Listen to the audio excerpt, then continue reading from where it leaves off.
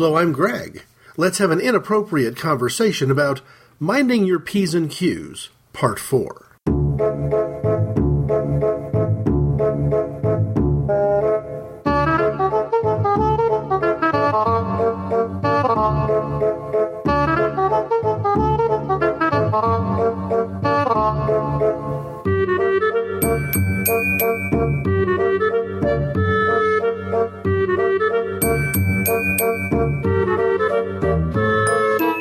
This is the fourth, almost annual, really not quite annual, Points and Questions show, an opportunity for me to come along and respond to feedback or share comments that I've received during the past year. I'm also going to be careful with it this time. I've gone through the comment folder that I've stored, things that I've probably responded to almost in every case directly via email, if I receive the feedback via email, and I've kind of whittled it down to just the ones that I really wanted to share. So I kind of separated out the ones that I felt like I'd already spoken my piece personally to people, and the ones that would be good for a show like this. Part of the reason is that I wanted to focus on maybe one or two particular pieces of feedback directly, and the other reason is I feel like it's probably important for me to demonstrate that I can do a short show. Inappropriate Conversations, as a rule, has never been a 3.5-hour affair. It's unlikely that it will be again, and certainly not anytime soon. I mentioned directly the most recent Inappropriate Conversations episode, being one where I quote at length from Scripture in an episode called Opening the Scriptures, but if the length was intimidating, remember that that's an episode where the first 12 to 15 minutes and the last 12 to 15 minutes can give you both the too long didn't read version of the topic and the different drummer segment. There is a way of doing that very long episode in roughly half an hour.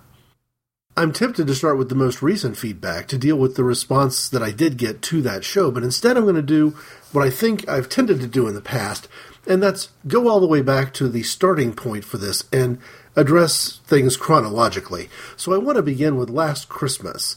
I sent, and I don't really know why I chose the names that I did, because I'm not that good at the Christmas card. The traditional filling out of Christmas cards is not a strength of mine. But I did go to the Inappropriate Conversations email address, which is ic_greg@hotmail.com, and sort of grabbed some of the email addresses of people that I'd interacted with over what had at that point been the past year, and sent Christmas greetings via email. It just seemed like a more natural way, with what you might describe as virtual friends, to send a more virtual Christmas greeting. In some cases it was simple and generic, and in other cases it was really direct. And the one that I want to share was sent to a friend of mine, an American who a couple of years ago was living in South Korea, teaching English as a second language, among other things. And I had written to Sydney just a Merry Christmas, in part because, although a few years back I had been her secret Santa on Simply Syndicated through their website at www.simplysyndicated.com, I knew this year that I wouldn't be, but I also wanted to, kind of maintain that connection of saying, hey, over the years, we've interacted with each other. It was a simple message. It said, hey, Sydney, I won't be your Simply Syndicated Santa this year, but I wanted to wish you a Merry Christmas all the same. Have very happy holidays. Greg. Because back then, in particular, but still true today, if I participate in the Simply Syndicated Secret Santa program, I'm one of the ones who says that I'm more than happy to include overseas giving. The people who coordinate the Secret Santa process always are at risk to facing a challenge that there's going to be times when you don't have an even number of people living on one continent participating in this particular online Christmas celebration by sharing Christmas lists somewhat anonymously, getting a name chosen for you, and then sending that person something from their list through kind of this network, for want of a better word, of people who've met online, perhaps even through an online forum, in this case through an online forum.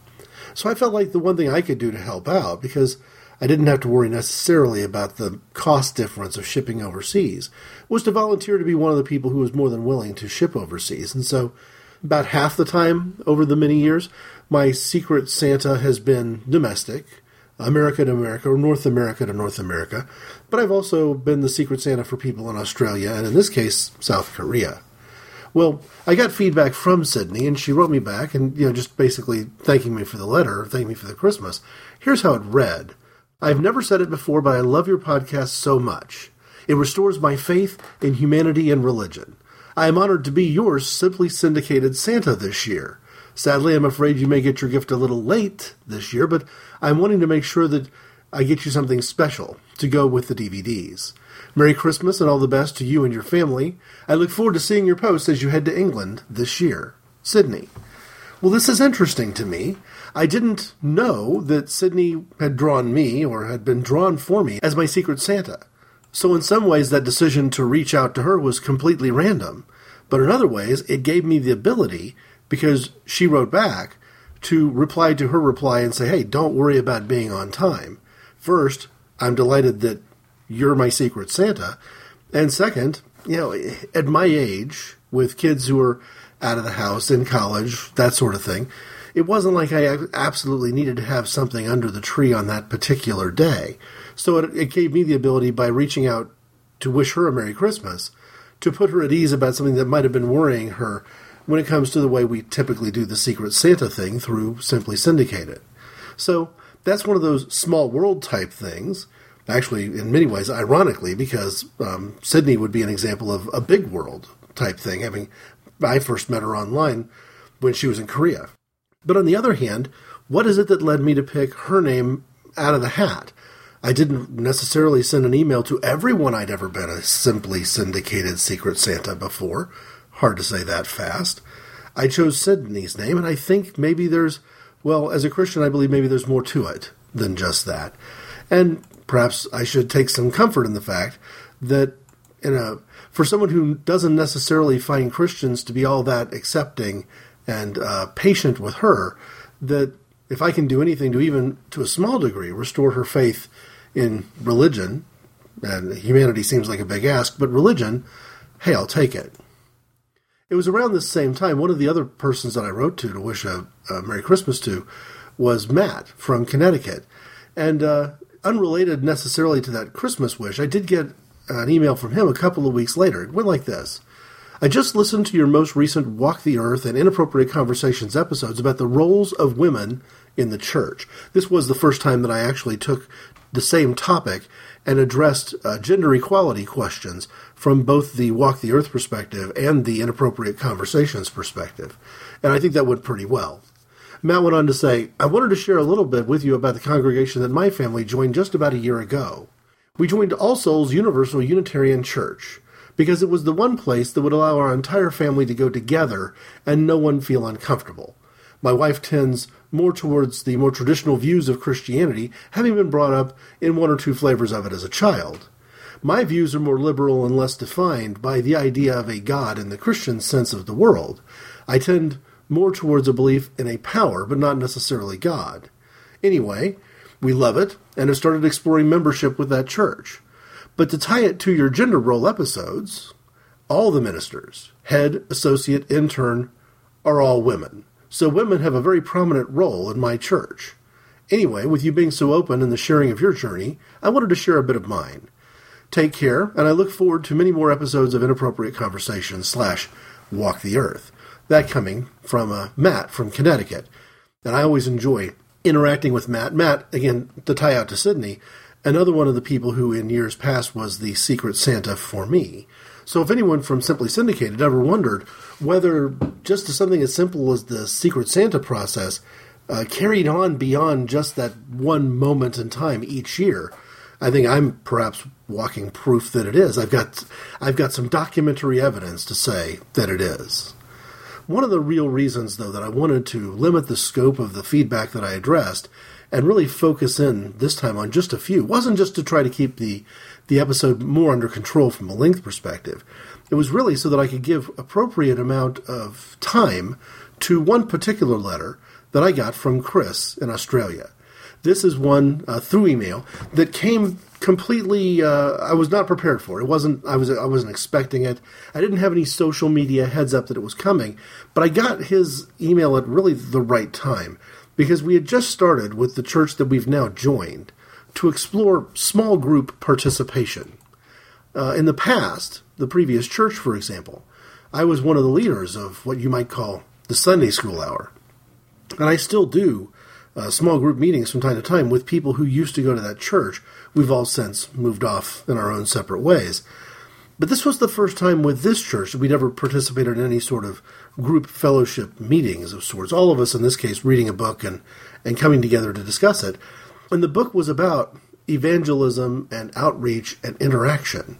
And although I don't necessarily perceive what I do on either Inappropriate Conversations or Walk the Earth to be an evangelical exercise, I don't necessarily have a mission statement to convert people, for example.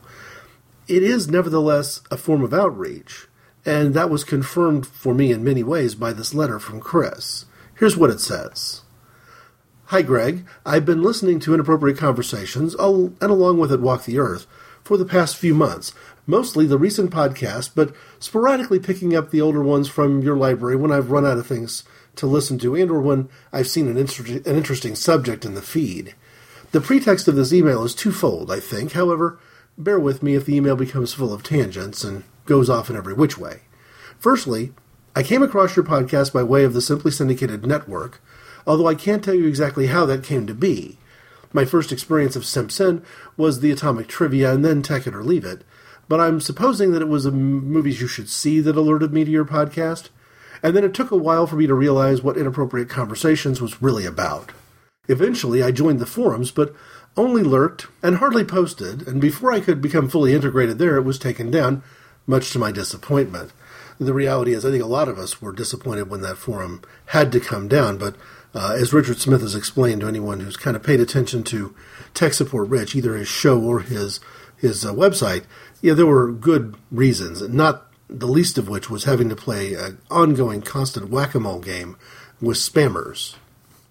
Back to the letter, though. I only bring up the forums to highlight my second point, that however it was I came across your podcast, I found it encouraging. And as the time has passed, and I've heard more of them, how disappointed I am that I missed an opportunity to have some dialogue with you regularly on mostly spiritual matters on the forum. I elaborate with an almost biographical account of my spiritual journey, which would put just how much I've appreciated listening to your podcast. Let's cut it short and say simply that I'm an Australian and was raised in an almost ultra-conservative independent Baptist church. But since being married and having children, we have moved on, still attend a Baptist church, but have still been shaking off the indoctrination from my earlier years. Using terminology from your most recent podcast, I've wavered from levels 2 to 4 and back and forth over the past 14 years. What I find amazing is that when I've hit a point, a stumbling block, for instance, something or someone has come up with a bit of guidance or a shove in the right direction. I'll stop there for a moment. He gives another example, and then also talks about stumbling across Inappropriate Conversations and Walk the Earth at just the right time. In fact, his summary is, to summarize, thanks for your podcast. I've always found it very encouraging to hear from a capital B believer that doesn't, for instance, hate gays and science, but can still hold a rock-solid faith in Jesus. This from Chris from Australia. He's referring, when he's talking about the most recent podcast, this would have been podcasts coming in the January-February timeframe, as being podcasts related to M. Scott Peck and his theory from the Different Drum, in particular, about the stages of spiritual development. This notion of there being 4 stages. And to summarize at a very high level, he talks about the first stage being the somewhat immature selfishness of the child being dragged to church. Stage 2 being a fear-based belief in a concept of behaving properly to go to heaven, or the fear of hell and avoiding hell. Stage 3 being what we might call skepticism or even disbelief. And stage 4, Peck describes as mysticism. It's, to Peck, a coming back to a much more mature understanding of spirituality, having worked through the religion, the religiosity, and the anti-religion stages. I'd prefer to word it more this way, and it was Chris from Australia who, through this letter, sort of inspired me to think of it in these terms. Stage 1 could almost be described as being all about me. Whether it's the child being dragged to church, or causing a fuss, or making it all about me, in this case, we see adults behaving the same way. So in stage 1, it's a disruptive, selfish influence. Stage 2 is, it's all about us. But I mean us in the sense of being us versus them. So you see this in language about the war on Christmas, for example. It could be us as all Christians, or at least all stage 2 Christians, perceiving the entire world to be an enemy. It could be one denomination or congregation versus not just non-Christians, but other different denominations and congregations. Or I've seen it happen even inside a congregation, where some portion of a congregation takes an us versus them attitude, even toward others with whom they are supposed to be engaging in active fellowship. So stage 2, this fear-based response that Peck noted in his book, being really, it's all about us, which in some ways just takes the pure, immature selfishness of it's all about me up a level to it's all about us, but in theory it's the same thing. The response you get to this when you get to stage 3, the reaction that sort of rejects the hypocrisy of many aspects of organized religion, could perhaps be described as it's all about nothing. I don't believe in fill in the blank. It could be I don't believe in God anymore, or I don't believe in the organized church. It's all about nothing. I would say then that it's only when you get to stage 4 that you're really talking about this notion of it's all about you. Now, we can view that in 2 different ways. We can view it's all about you as being a reference to what Jesus referred to as the first great commandment. Love the Lord your God with all your heart and soul and strength and mind. The you in this case being God Almighty. Or we could look at you as being the second of what Jesus called the great commandments. Love your neighbor as you love yourself. And I would argue, and Peck may or may not agree with me, but I could argue that a stage 4 believer is probably turning their thoughts away from it's all about me, or it's all about us, or it's all about nothing, to it's all about you. But even then, if I say it's a capital Y-U, I'm actually kind of referring to both concepts simultaneously, as was Jesus of Nazareth in his sermons and parables. It's all about you being both a believer turning their focus toward God, and because of that, in many ways, simultaneously turning their focus toward the needs of others. So that would be the stages of spiritual development. In just a few days after receiving that, I did write back to Chris. I thanked him for sharing that, and kind of noted that, as the internet makes the world smaller, we've kind of gone from looking in on others from across the globe to truly interacting. There was a point before the rampant use of satellite technology that we weren't even really doing that good of a job of looking in on others across the globe. But for the years when I was growing up, say I was paying attention maybe to television news more closely for the first time in the 1970s, you were getting those sort of glimpses into what was happening around the world, sort of a live look in. But now we're really, even if it's in indirect ways, but in a lot of times it's in very direct ways, actively interacting with people across the globe. Sometimes it's an online forum, like the one that Chris mentioned in his letter. Sometimes it's more of a chat room. But in either way, there's no doubt that, to me, I've seen examples of constructive interplay, of real conversation taking place. I told him that very night, the night that I wrote him back, that we were going to be attending a small group meeting with the new church, and that's a first. Here's what I said. We've avoided Sunday school in our new church hunt so far. This was an evening meeting, though, but it's still very much like an adult class. The focus will be on evangelism, and I've been giving it some thought and preparation. I tend to say that I prefer doing any faith sharing with Christians, and I've recently come to think of that as reaching out to the stage 2 believers. I sometimes wonder if that focus is effective. Some legalistic people can never be reached, and it often feels futile. On the other hand, I take encouragement that we all have those moments that push us in and out of stages like 2 and 3 and 4. And if I can communicate my story into that drift, then that might be the role that I've been somewhat uniquely equipped to play. I thanked him for sharing his perspective, and I'm happy to share his perspective now as roughly the centerpiece to this year's Points and Questions show. Dan Carlin, Common Sense. I'm sorry, folks. I know it's a little bit utopian, but, you wonder if these people can't have a statesmanship moment now. When could they have one? I mean, the kind of people we have in D.C. now representing us from both parties would fight during World War II. Fiercely independent. It's Common Sense. I mean, there is no moment that is so dire and so important and so threatening to our children's future that we won't suspend this sort of politics for?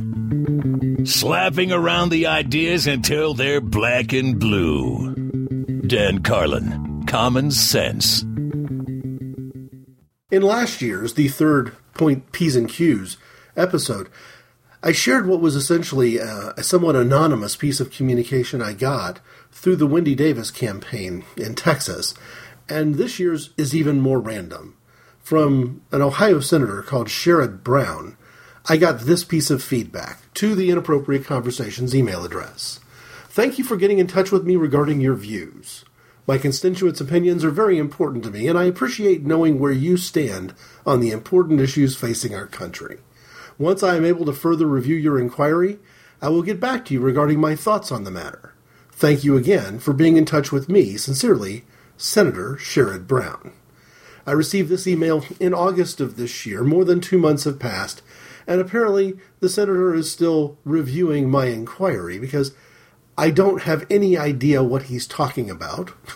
I don't recall in any way directly. I know I didn't directly reach out to share any of my views with the senator.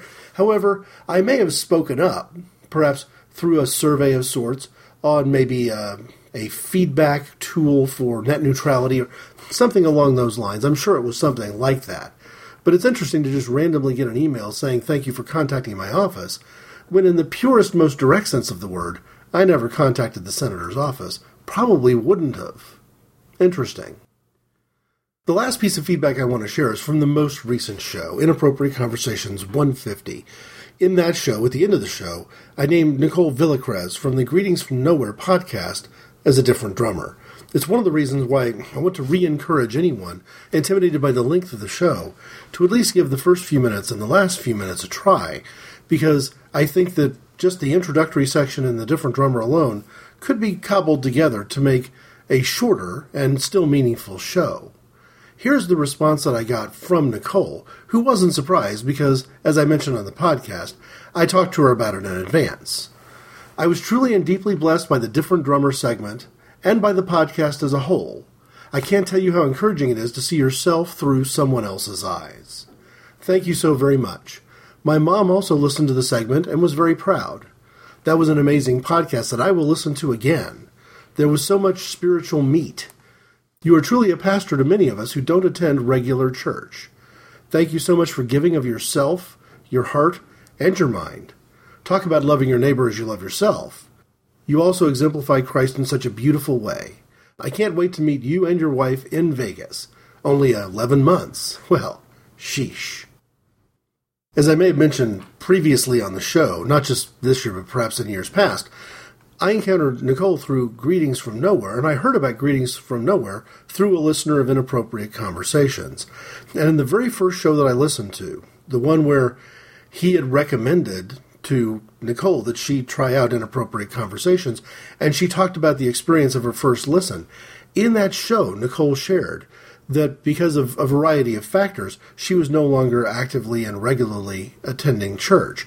And I was, at that first listen, as I remember back just a few years, initially kind of concerned that it's kind of important in many ways for people to surround themselves, let me put it this way, for Christian believers to surround themselves with some sort of congregation. And traditionally, that's done by going to church on Sunday or to services in the middle of the week or to small group or to choir practice or some other way of interacting with other people who literally, in this case, share the faith. It never would have occurred to me that it was possible that from that one listen, I could be coming along years later as someone with whom a somewhat online, perhaps, congregation of sorts is forming, where people who do seek spiritual interaction, encouragement, challenge, perhaps even, can find it online, and that there's a role that I might play there. It's not me alone. John Shore is another person that I know Nicole takes spiritual encouragement with and actually has interacted with via social media, Twitter perhaps in this case. And actually John Shore has a link that I shared at the base of the comments to the episode 150 of Opening the Scriptures. That can be found at www.inappropriateconversations.org. That's where you can find all the oldest shows of both Inappropriate Conversations and Walk the Earth. And it was there in episode 150 that I put a link to John Shore. This also seems like a good time, since I'm talking about ways to interact with the show, to cover some of the other ways that you can do that. On Twitter, I am at IC_Greg. The podcast Inappropriate Conversations has a Facebook page that's listed as a cause. Walk the Earth also has a Facebook page. Lately, I've been putting posts, little clips of the first few episodes of the original Inappropriate Conversations shows out on SoundCloud. I can be found there at SoundCloud as at IC_Greg. And in addition to a few other things I may post on my SoundCloud wall, a lot of it are starting with episode 1 through so far somewhere in the 30s, clips of the past episodes of Inappropriate Conversations. The other thing that I try to do with each episode, including these ones that are more of a question and answer comment type show, are to include a different drummer. I've done that every single time, including places where the different drummer had no conceivable relationship to the topic. This week, no exception. Our different drummer is Michael J. Fox.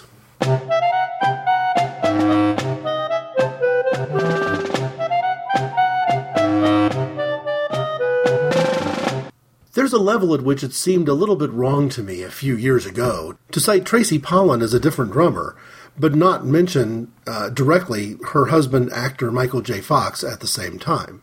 After all, if I hadn't started watching Family Ties from its very first season all those years ago, and loved the show, probably still wouldn't have been watching at the beginning of the 4th season, and probably would have never even seen Tracy Pollan, known her as anything other than a name, because it was there that I first saw her as an actress on my television screen, and it's also the role that she performed as a guest star on Family Ties, where she first met Michael J. Fox. But I cover all that in a much earlier episode called Originating Moments in Relationships. In May of 2011, that was episode number 57. It does tie out to some things that have happened just here in the last year of Inappropriate Conversations, because I've got some people in my family who think that the Originating Moments episode was a better telling of the way I met my wife and the way we formed our ongoing partnership. I'll let others decide that. I mention it now just because it's more than 3 years ago now that I named Tracy Pollan as a different drummer. I'm just now getting around to Michael J. Fox. Now, part of the reason is that I have esteem for both of them as performers, and both of them have in many ways been an influence on my life, if only as a fan of television and movie comedy all of these years. But the reality is that Pollan was the right choice for that particular show, and it's only now, coming back later as sort of a matter of housekeeping, that I'm closing the loop and naming Michael J. Fox. The first time I think I named a husband and wife combination as different drummers together, and one of the very few times I've named more than just an individual, was just this year. Episode 146, The Idea of Christ, I named both Oswald and Gertrude Chambers together as the different drummer, and in that different drummer segment, I think I do a pretty thorough job of explaining why. If you eliminate rock and roll groups, the Residents, for example, or Indigo Girls, for the most part, the rest of these have been individual citations, and it occurs to me now that if I'd realized I was going to come along later and name both Mr. and Mrs. Chambers together in that different drummer segment, I probably could have named both Tracy Pollan and Michael J. Fox together as well. But all in all, I'm glad I didn't. Michael J. Fox probably needs no introduction. He's a pretty famous Canadian and later American actor. He's done some writing, some producing as well, and he's been an advocate for the cause of finding a cure for Parkinson's disease. Get to that in just a minute, for anybody who really doesn't know. Michael J. Fox's roles have included Marty McFly from the Back to the Future trilogy, Alex P. Keaton from Family Ties, for which he won 3 Emmy Awards and a Golden Globe, and Mike Flaherty on Spin City. In full disclosure, I never really watched Spin City, and I haven't seen any episodes of the television work that Michael J. Fox has done recently. His guest appearances on shows like The Good Wife have missed me because I've missed watching The Good Wife. I sort of took a pass on that. He also has done guest appearances on Rescue Me, Boston Legal, and Scrubs, none of which I can recall right off the top of my head. Continuing to quote in this case from Wikipedia, though, says this: Fox was diagnosed with Parkinson's disease in 1991 and disclosed his condition to the public in 1998. Fox semi-retired from acting in 2000 as the symptoms of his disease worsened. He has since become an advocate for research toward finding a cure. He created the Michael J. Fox Foundation, and on March 5, 2010, Sweden's Karolinska Institute gave him an honorary doctorate for his work in advocating for a cure to Parkinson's disease. Pretty much since 2001, his acting work has either been voiceover in animated films like Stuart Little or short, targeted cameo appearances in some of the television programs that I mentioned a moment ago. One of the things I want to focus on in naming Fox a different drummer is the dignity with which he has handled his disease, and in some cases the unfair and unscrupulous attacks that he's been placed under by certain right-wing columnists and right-wing radio talk show type folks, because Fox is advocating for, in some cases, the perceived liberal cause of raising money to find a cure for disease. And also at times he has participated in political advertisement as well. And there's nothing quite like lending your celebrity voice to an opponent to bring out the knives from everybody else. But the reality is, the accusations that Fox received from Rush Limbaugh, among others, that he was capitalizing on his illness, playing up his symptoms, fly in the face of the idea that he went from knowing he had this illness in 1991 to not even disclosing it to the public until 7 years later. It's that sense of trying to maintain... Well, you go through these stages where you realize you have a problem, it's personal, it's a good idea to keep it secret because it could impact your work, and then hitting the point where it becomes obvious enough that it becomes necessary to tell the public about it. And that was kind of the journey that Michael J. Fox took between 1991 and 1998. The other thing that happens interestingly is that journey between being somebody who is out about your ailment to actually becoming an advocate for others who are suffering under similar circumstances. And that's the other part of the journey that Fox took. So when I'm doing an inappropriate conversation show, and I'm looking for inspiration, Michael J. Fox would not have been the first person I would have thought of, but in many ways, I've talked about this over the past maybe year and a half, wrestling with this notion I've got that as a Christian, it's important that I not even acknowledge any line that might be drawn between believer and non-believer, between gay and straight, between, in many ways, where I struggle the most is trying not to acknowledge, at least not too much, the distance between liberal and conservative, or Republican and Democrat, or just sort of ignoring all those. Trying perhaps on some level to be the same kind of person I was in high school, where I kind of didn't acknowledge cliques and sort of moved somewhat freely between them, never being deeply embedded in, for the most part, any of them, because I tried not to be the person who was the other. So you get into that situation where once you name yourself one thing, it calls attention to what you're not, and you draw sort of those knives. Like Michael J. Fox doing political advertisement for a Democratic candidate brings out all the vile and vitriol, and in some cases, hatred from people on the Republican side of the ledger. I've worked hard to ignore the line, but it's occurred to me over the past year that if I'm somebody who pretends that I can move freely, both in a circle of friends who have a social justice outlook and are either are gay or lesbian or allies of those who are, and still move very freely inside a variety of Christian religious circles, that's only true if I walk the walk. So when Nicole Villacrez talks about it's only going to be a few more months before we actually get to meet face to face, because my wife and I have plans to go to a Pride 48 event and see some of these podcasts like Greetings from Nowhere live and in person, that face-to-face encounter is going to happen because I've made a commitment to say it's just a bunch of talk about feeling like I can move freely in both circles, people who are in favor of equality for gay and lesbian people and people who are vitriolically opposed. It only works if I walk in both circles, and until I've actually, for example, gone to a Pride event, some of this is strictly hypothetical. So I'll be stripping the hypothetical nature of some of the things that I've been wrestling with in my head away over the course of the next year.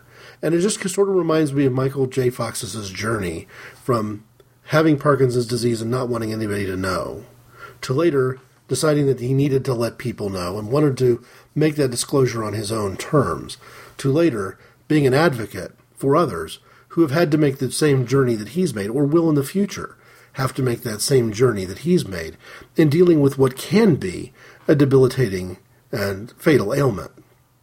Michael J. Fox is still with us today, still doing cameo appearances, but for me, when I think of him as an actor, I'm always going to be mentally going back to the 80s. It's the Family Ties television program, really more than anything else. I don't have recollection of his appearances on The Love Boat or Lou Grant. I do remember his appearance on Night Court. It was good and it was memorable. But in addition to the television work, I sometimes get surprised when I look back over his resume. Back to the Future being, of course, the obvious choice, that and its 2 sequels, but also his supporting role in The American President as Lewis, the aide, memorable on its own right. This year for Halloween, I've recorded, through the DVR, a movie called Mars Attacks from the mid-90s that I've never seen before. Part of the reason I've recorded it to watch this time, finally to watch this time, is because Michael J. Fox is in the cast. Once again, not in a starring role, but in a supporting role. And to be honest, there's something about having a different drummer who has done such a good job either within ensembles or in a supporting role that quite appeals to me.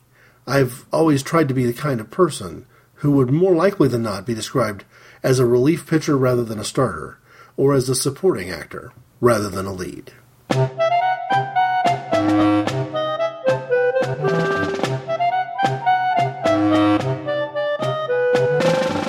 If you'd like to put some dialogue into this inappropriate conversation yourself, I can be reached at icy_greg@hotmail.com.